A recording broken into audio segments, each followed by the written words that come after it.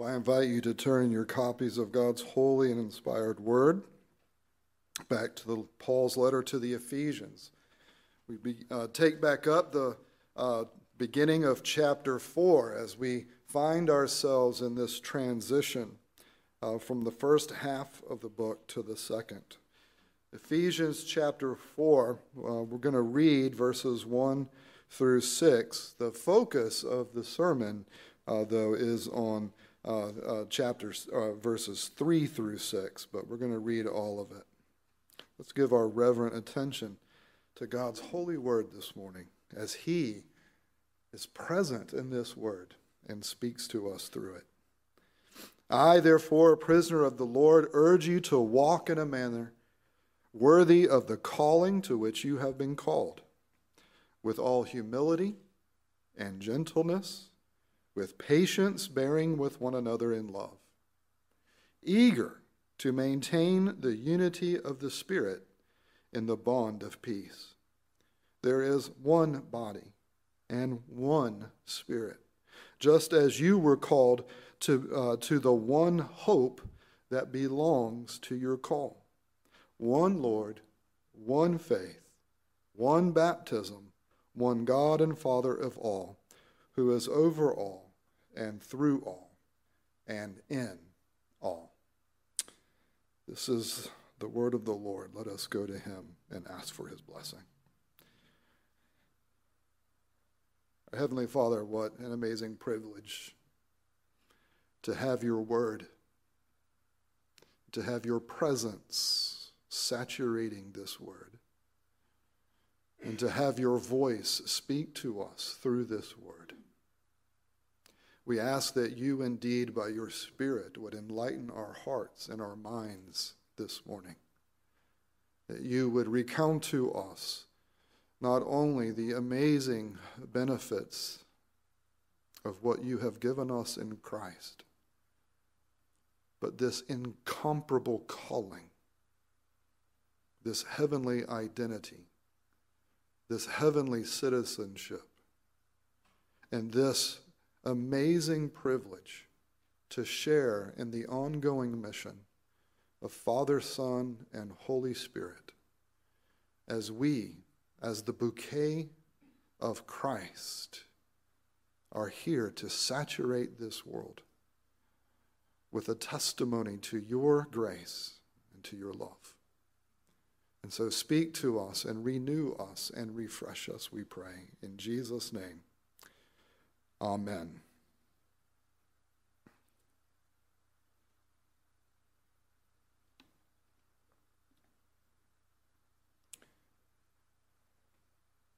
Beloved in Christ, you are the renewed image of God.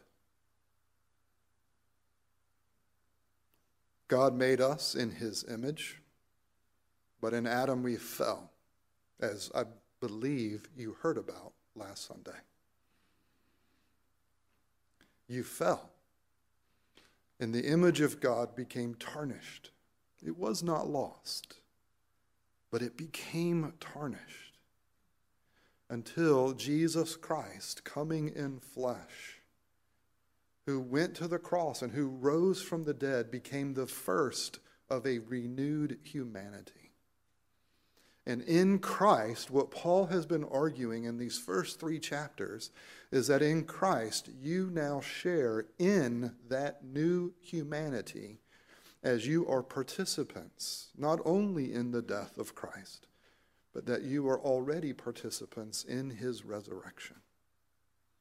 You are, as he says here, the new man. You are part of this new humanity. In Christ, beloved, you are the renewed image of God in this world. So act like it. That's chapters 4, 5, and 6. Chapters 1, 2, and 3, you are the renewed image of God in Christ. Chapters 4, 5, and 6, so act like it. Now you know the whole book of Ephesians. Paul calls us to live in a manner worthy of our calling. Take the heavenly identity, the heavenly citizenship, this heavenly calling that has been granted to you in Christ, and now live it out. Become walking, breathing, singing, eating manifestations of the risen Christ here in this world. Because in Christ you are no longer dead in your sins and trespasses. In Christ you are no longer in rebellion against God. In Christ you are no longer a slave to the evil forces of the spiritual realm. In Christ, you are no longer a slave to the passions of your flesh. In Christ, you have been made alive, raised up, and seated with Christ in the heavenly places. And in Christ, you no longer are at enmity. You are no longer in competition with one another. God has made us one in Jesus Christ.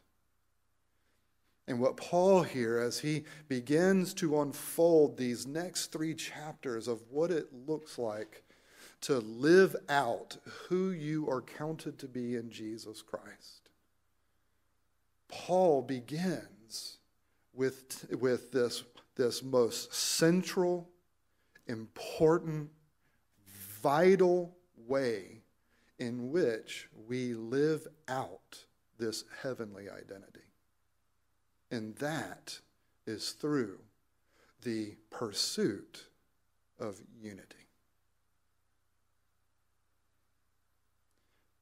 Paul here, as he begins to unfold what it looks like to live out the extravagant grace that we have received freely in Christ, begins with attitudes that when they become expressed in living will reveal the oneness that Christ has won for us through his heavenly mission here on earth. He tells us to live worthy, and to live worthy, he doesn't begin with behaviors, he begins with attitudes. He begins with dispositions of the heart. Humility, we said, was this call to stop parading ourselves in front of one another, to stop using one another for our own benefits and to accomplish our own personal desires. Humility is considering others more important than yourself. To see that in Christ, the one who gave up glory that he was due, as he gave it up for a time, as he set it aside, he came to earth as a servant and served to the point of death. And the humility that was part of who he was, it was part of his mind, is part of who we are in Christ, because we have the mind of Christ. Our humility, that disposition of the heart, is to change from using people for ourselves to using ourselves for the sake of others. We are to be gentle. This doesn't mean mamby-pamby Christianity. This doesn't mean effeminate Christianity. It doesn't mean being wimpy. It doesn't mean being noodle-armed. Gentleness or meekness, as it was part of Jesus Christ, was not wimpy. It was often expressed in great power and great strength, but it was always in service to his Father, and it was always for the benefit of those whom he served. Whether that strength was manifested in giving of himself, so that he was oftentimes just physically wrecked because he kept serving and kept serving, or whether it was those times that he had to blast the self-centered, self-serving, self-authoritative religious authorities. In either case, it was for the good of the other person that his strength and his power was being utilized in service to his Father and others. It wasn't for himself. Just like a horse has to be broken so that is no longer dangerous to the people around it, but can be utilized in order to do the work that we can't do on our own. That horse has to be broken. And you and I in Christ are being broken. Not so that we are being broken down, but so that we are able to harness the strength and power that we receive in the Spirit. As the Spirit has united us to that risen Christ, we use that in service to God and to our neighbor. And he says patience. That we are to cultivate hearts that have emotional quietness in the face of unfavorable circumstances. That our hearts are to be temples of the peace that Christ has already achieved for us. Jesus Christ took the wrath of the Father against your sins onto himself so that the Father can bathe you in his love and in his peace.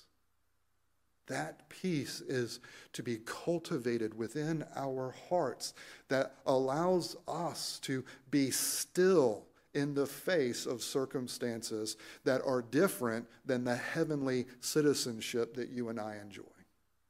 Are you and I raised up and seated with Christ in the heavenlies? Absolutely. Is that your daily experience? Absolutely not. And yet the peace of Christ that is ruling in that heavenly context is a peace that can be cultivated within your own heart so that you can live out the peace of the heavenly places in the face of the ongoing earthly catastrophes. Is there a greater time in recent days that we can think of where we need this peace of Christ to be ruling our hearts? Our hearts, we are to cultivate constraint, cultivating calm in the face of provocation or misfortune, long-suffering, not being overbearing but forbearing. And notice he says here, well, how do we manifest all this? Well, we don't quit on love. We love and we love and we love and we love. Not only when it is returned, not only when it is appreciated, but we don't quit on love. And so we are to be cultivating these attitudes that are part of our union with Jesus Christ. To be united with Christ is not just to receive the spiritual benefits of his work. It's to have the Christ take up residence within us through his Spirit, where we are being remade into his image. And that image, beloved, is not just his behaviors. It is in the dispositions of his heart towards his Father. The dispositions of the heart of Christ towards you, his people. The dispositions of his heart to those who are outside of these walls. Beloved, we are called to manifest the dispositions of the heart of Christ to our relationship with the Father, to our relationship with ourselves, to our relationship to those who are on the outside. And notice here, how important is this? He tells us we are to be eager to do this.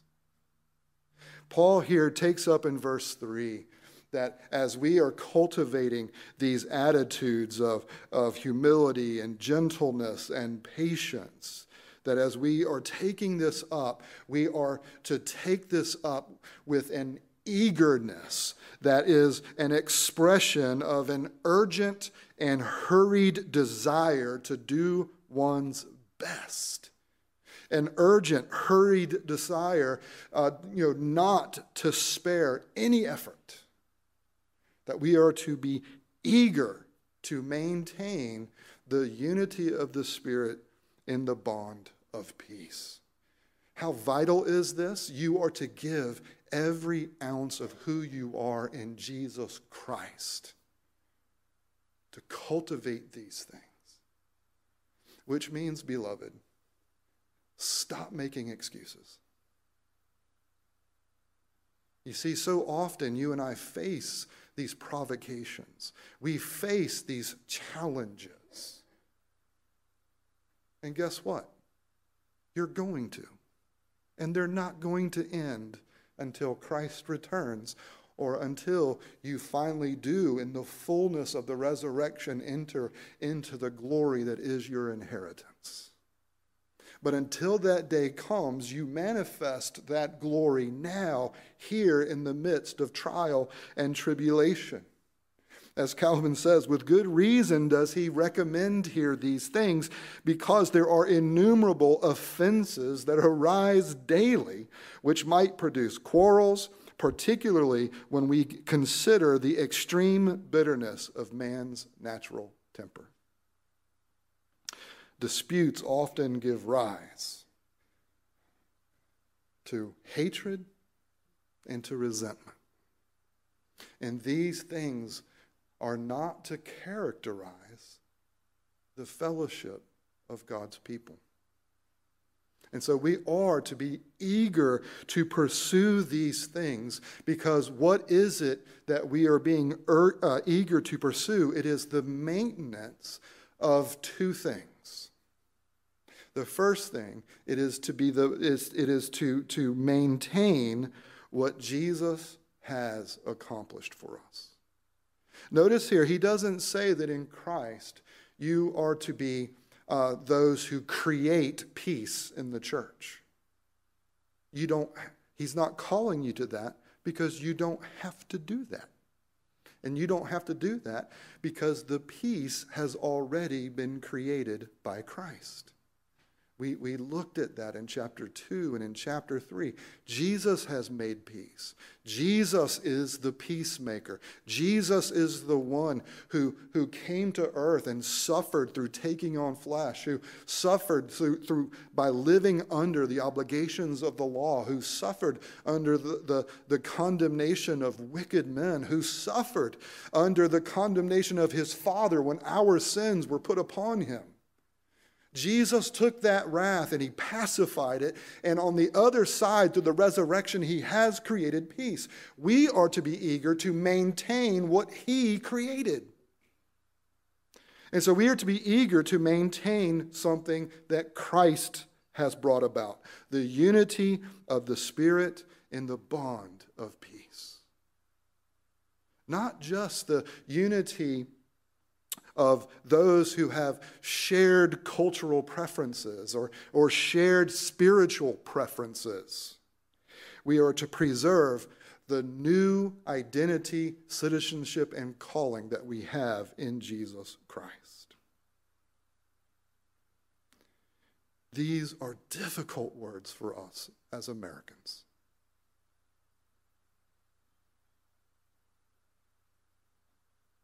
As Americans, we have been culturally taught and conditioned to have it your way. You have been taught, you have been conditioned to live for yourself, or to live with those who also agree with you, so that it can be a nice, tidy, neat little relationship. And as a result, we have churches scattered across our towns and our cities in this country and the world, but especially here in America, that tend to come together because they have a shared perspective on education. We're the homeschooling church. We're the Christian education church.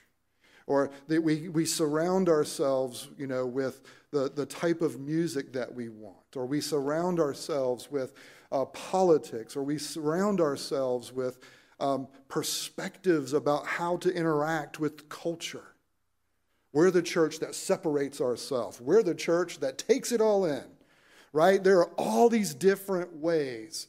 And this is because you and I have been conditioned by the world in which we live and the ongoing sin of our natural tempers, as Calvin says. We are conditioned to live for ourselves. And so when it comes to coming together as a corporate entity, we want to be around people who are like ourselves. Race, politics, money, education. There is an endless list of these preferences. And that is because we will confess theologically that we believe in the resurrection of Jesus Christ. And we will confess theologically that we believe that the church in Christ has been made his body. We believe that. But we so often don't live it out.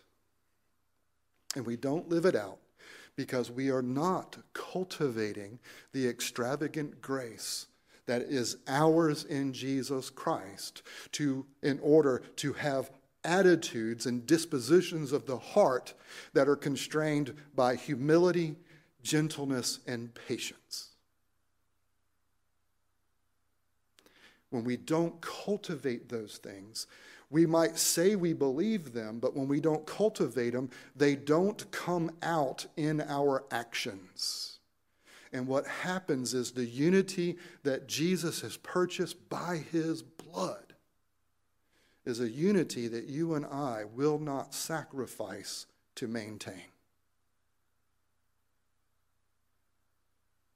How easy do people make decisions to leave church? Oh, something was said, I don't like it. I'm out. Something was done, don't like it, I'm out. Oh, it sounds like there might be change. I'm out. I can name all kinds of different things. I myself have done them. I myself have wrestled with them. They're in my heart. Beloved, what we need to be cultivating in our heart is not that which naturally is part of our earthly existence, but that which is spiritually part of our existence as citizens of the heavenly places. And beloved, this is hard work because it will only be manifested through humility, gentleness, and patience.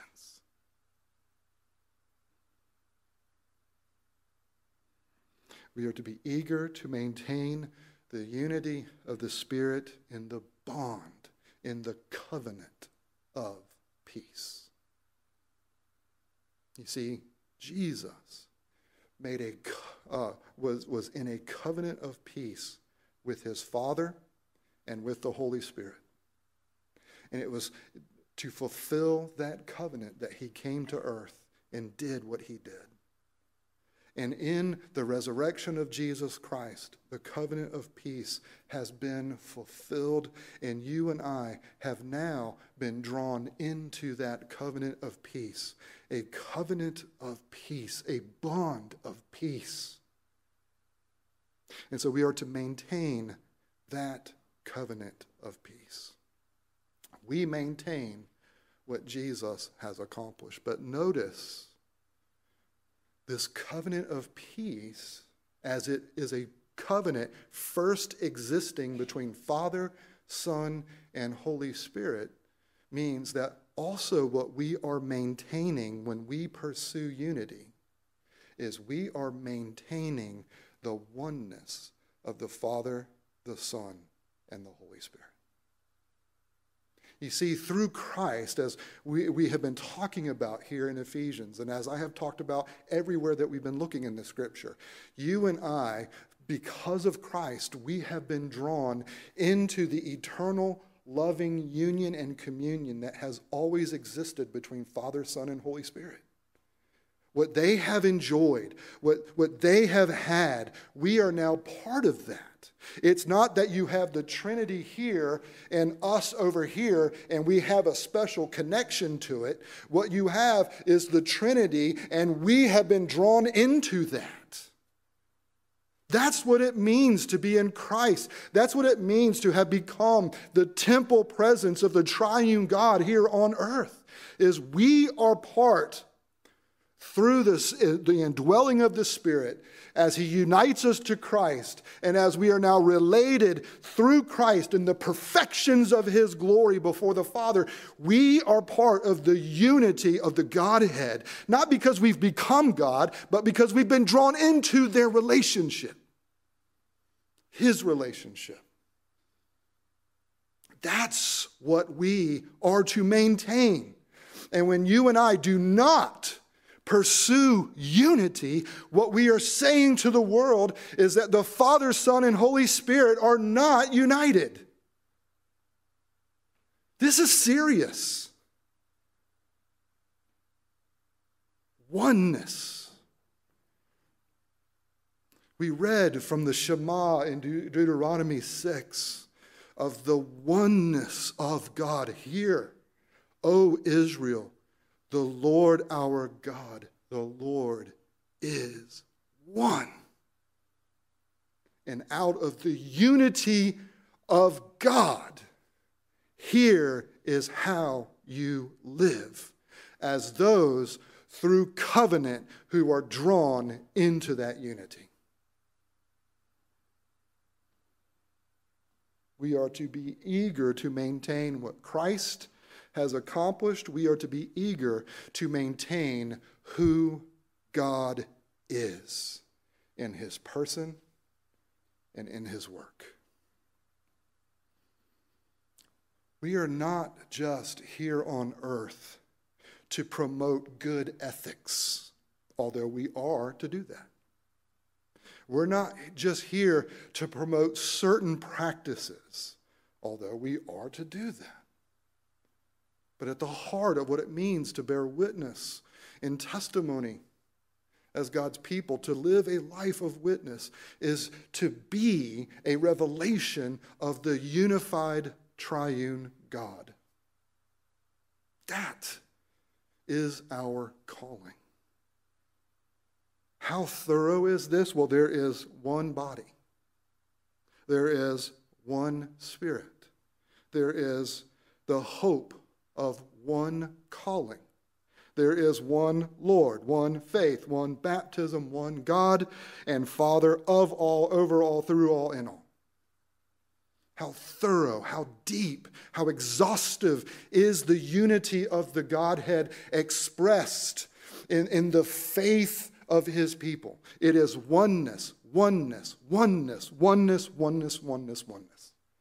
And if you decide that you can no longer be at one with a particular local congregation, you had better go to the session and talk with them and get their counsel. Because guess what? I'm going to suggest to you that more times, more often than not, you are being selfish. You are not being led by the Spirit of God through his word. Because God maintains his unity because it's who he is. And we too easily make decisions that we can no longer maintain that. This doesn't mean that there's never a reason to not to leave a local church. This doesn't mean there aren't things that go on in a local church that do rise to the level of needing to move on.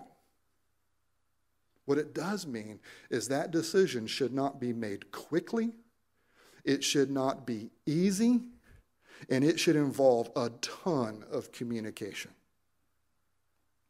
Because our words are an expression of our unity. It is too easy to make a decision that we don't want to maintain a witness of one body. And so notice here, we are one body because we are part of one Spirit. There is one hope, the hope of Christ. And outside of Christ, what did he say back in chapter 2? Apart from Christ, there is no hope. There is one Lord. Notice here, notice the way that he put it, and I think that the ESV translators are correct in translating the word Spirit here with a capital S. Some people interpret this as saying that there's one kind of spirit of the congregation. And that might be true. It should be true. But we don't want to limit it to some kind of spirit within ourselves. Because that spirit has to be an expression of what? The Spirit. And so I think they're right in translating this with a capital S. But notice, there's one Spirit, there's one Lord. Kyrios, the word that is used throughout the New Testament to refer to Jesus Christ. And there is one Father. Notice that there is a triune nature to the unity that he says is the hallmark of what it means to be connected to the true God. The true God is a unified Godhead with a diversity of responsibilities.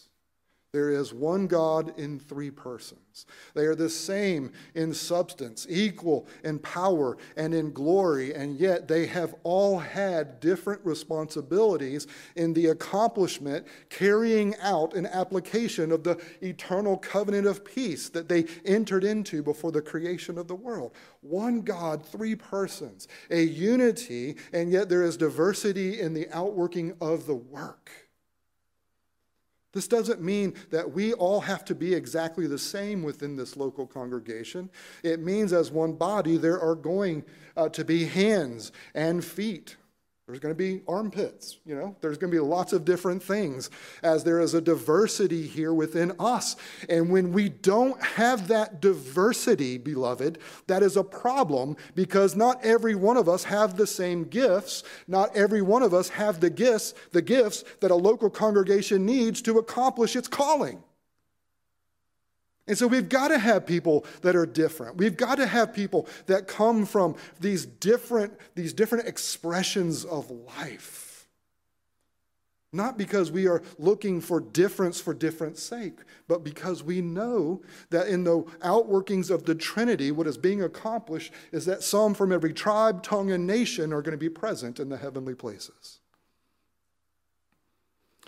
Unity, appropriate diversity, working to maintain this heavenly identity so that as we have not just been made partakers of the peace accomplished by Christ, we participate in that mission of peace here within this world of war. And we do that first by maintaining the peace that Christ accomplished, that is part of the Trinity. We maintain that, and we work hard to maintain it. We do so with urgency. We do so with effort. We do so, and not effort from the flesh, but effort from the Spirit. The extravagant grace that we have received in Christ not only provides us a standing before the Father, it gives us the power to be what He considers us to be. One body, one Spirit, one hope of our calling, one Lord, one faith, one baptism. If you ever begin to think that there's a problem that is leading you, that you think you need to leave, remember your baptism. Because the oneness of God as it became expressed in the Christ who took on flesh is a oneness that is preached to us even in our baptism as the application of that consecrated water tells us who we are in Jesus Christ as those cleansed and as those made part of his body. The faith of Christianity to which we bear witness is pictured for us and presented to us and made effectual in us by the Spirit as those baptismal waters tell us over and over and over again. You have been made part of the triune God. And so, beloved, as we seek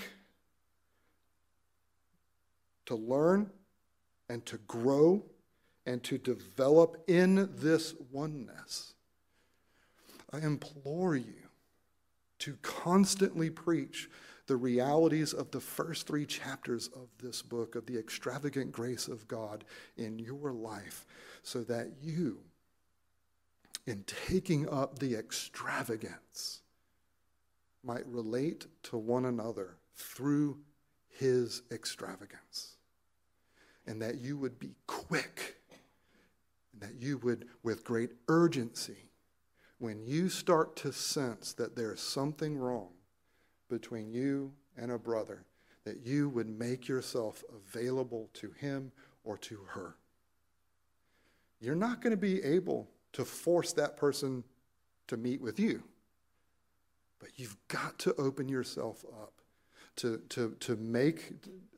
go to them, to make yourself available, and to take up the cross of Jesus Christ in sacrificing of yourself, to humble yourself, and to gently and patiently deal with the struggles and with the disagreements and with the sins that are still so prevalent within us.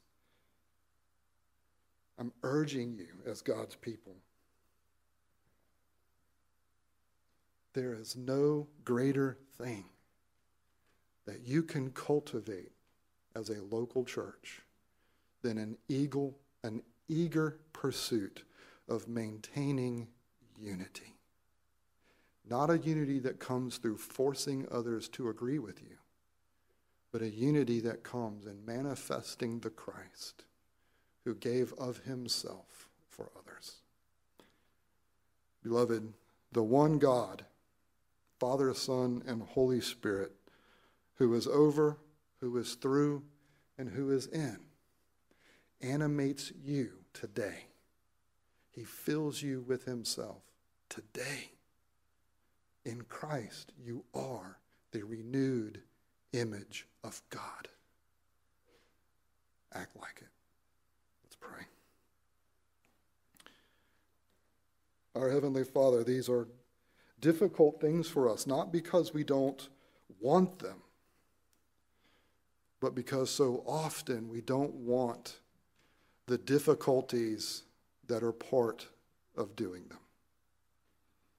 And so help us, Lord, to grow as a people, as a corporate entity that seek to encourage one another. Not to hold these things as duties and responsibilities over one another, but to encourage one another. So often, Lord, we hear sermons like this, and we immediately can think of, well, so-and-so I hope is really paying attention today. And that is because we like the benefits, Lord, that come from this. We don't like the responsibilities. And so, Lord, help us as your people to not only through attempts of outward behavior, but even in the devotion of our hearts to take up your oneness and to be eager to guard that oneness and to live out the embodiment and expression of your oneness as we give ourselves to you afresh day after day, as those who have received the baptismal waters that have cleansed and drawn us into the one body, as that one body now exists as the extension of the one God. Father, use your word, use baptism, and even as we go to your table, use communion as it is an expression of these realities. It is in Jesus' name that we pray. Amen.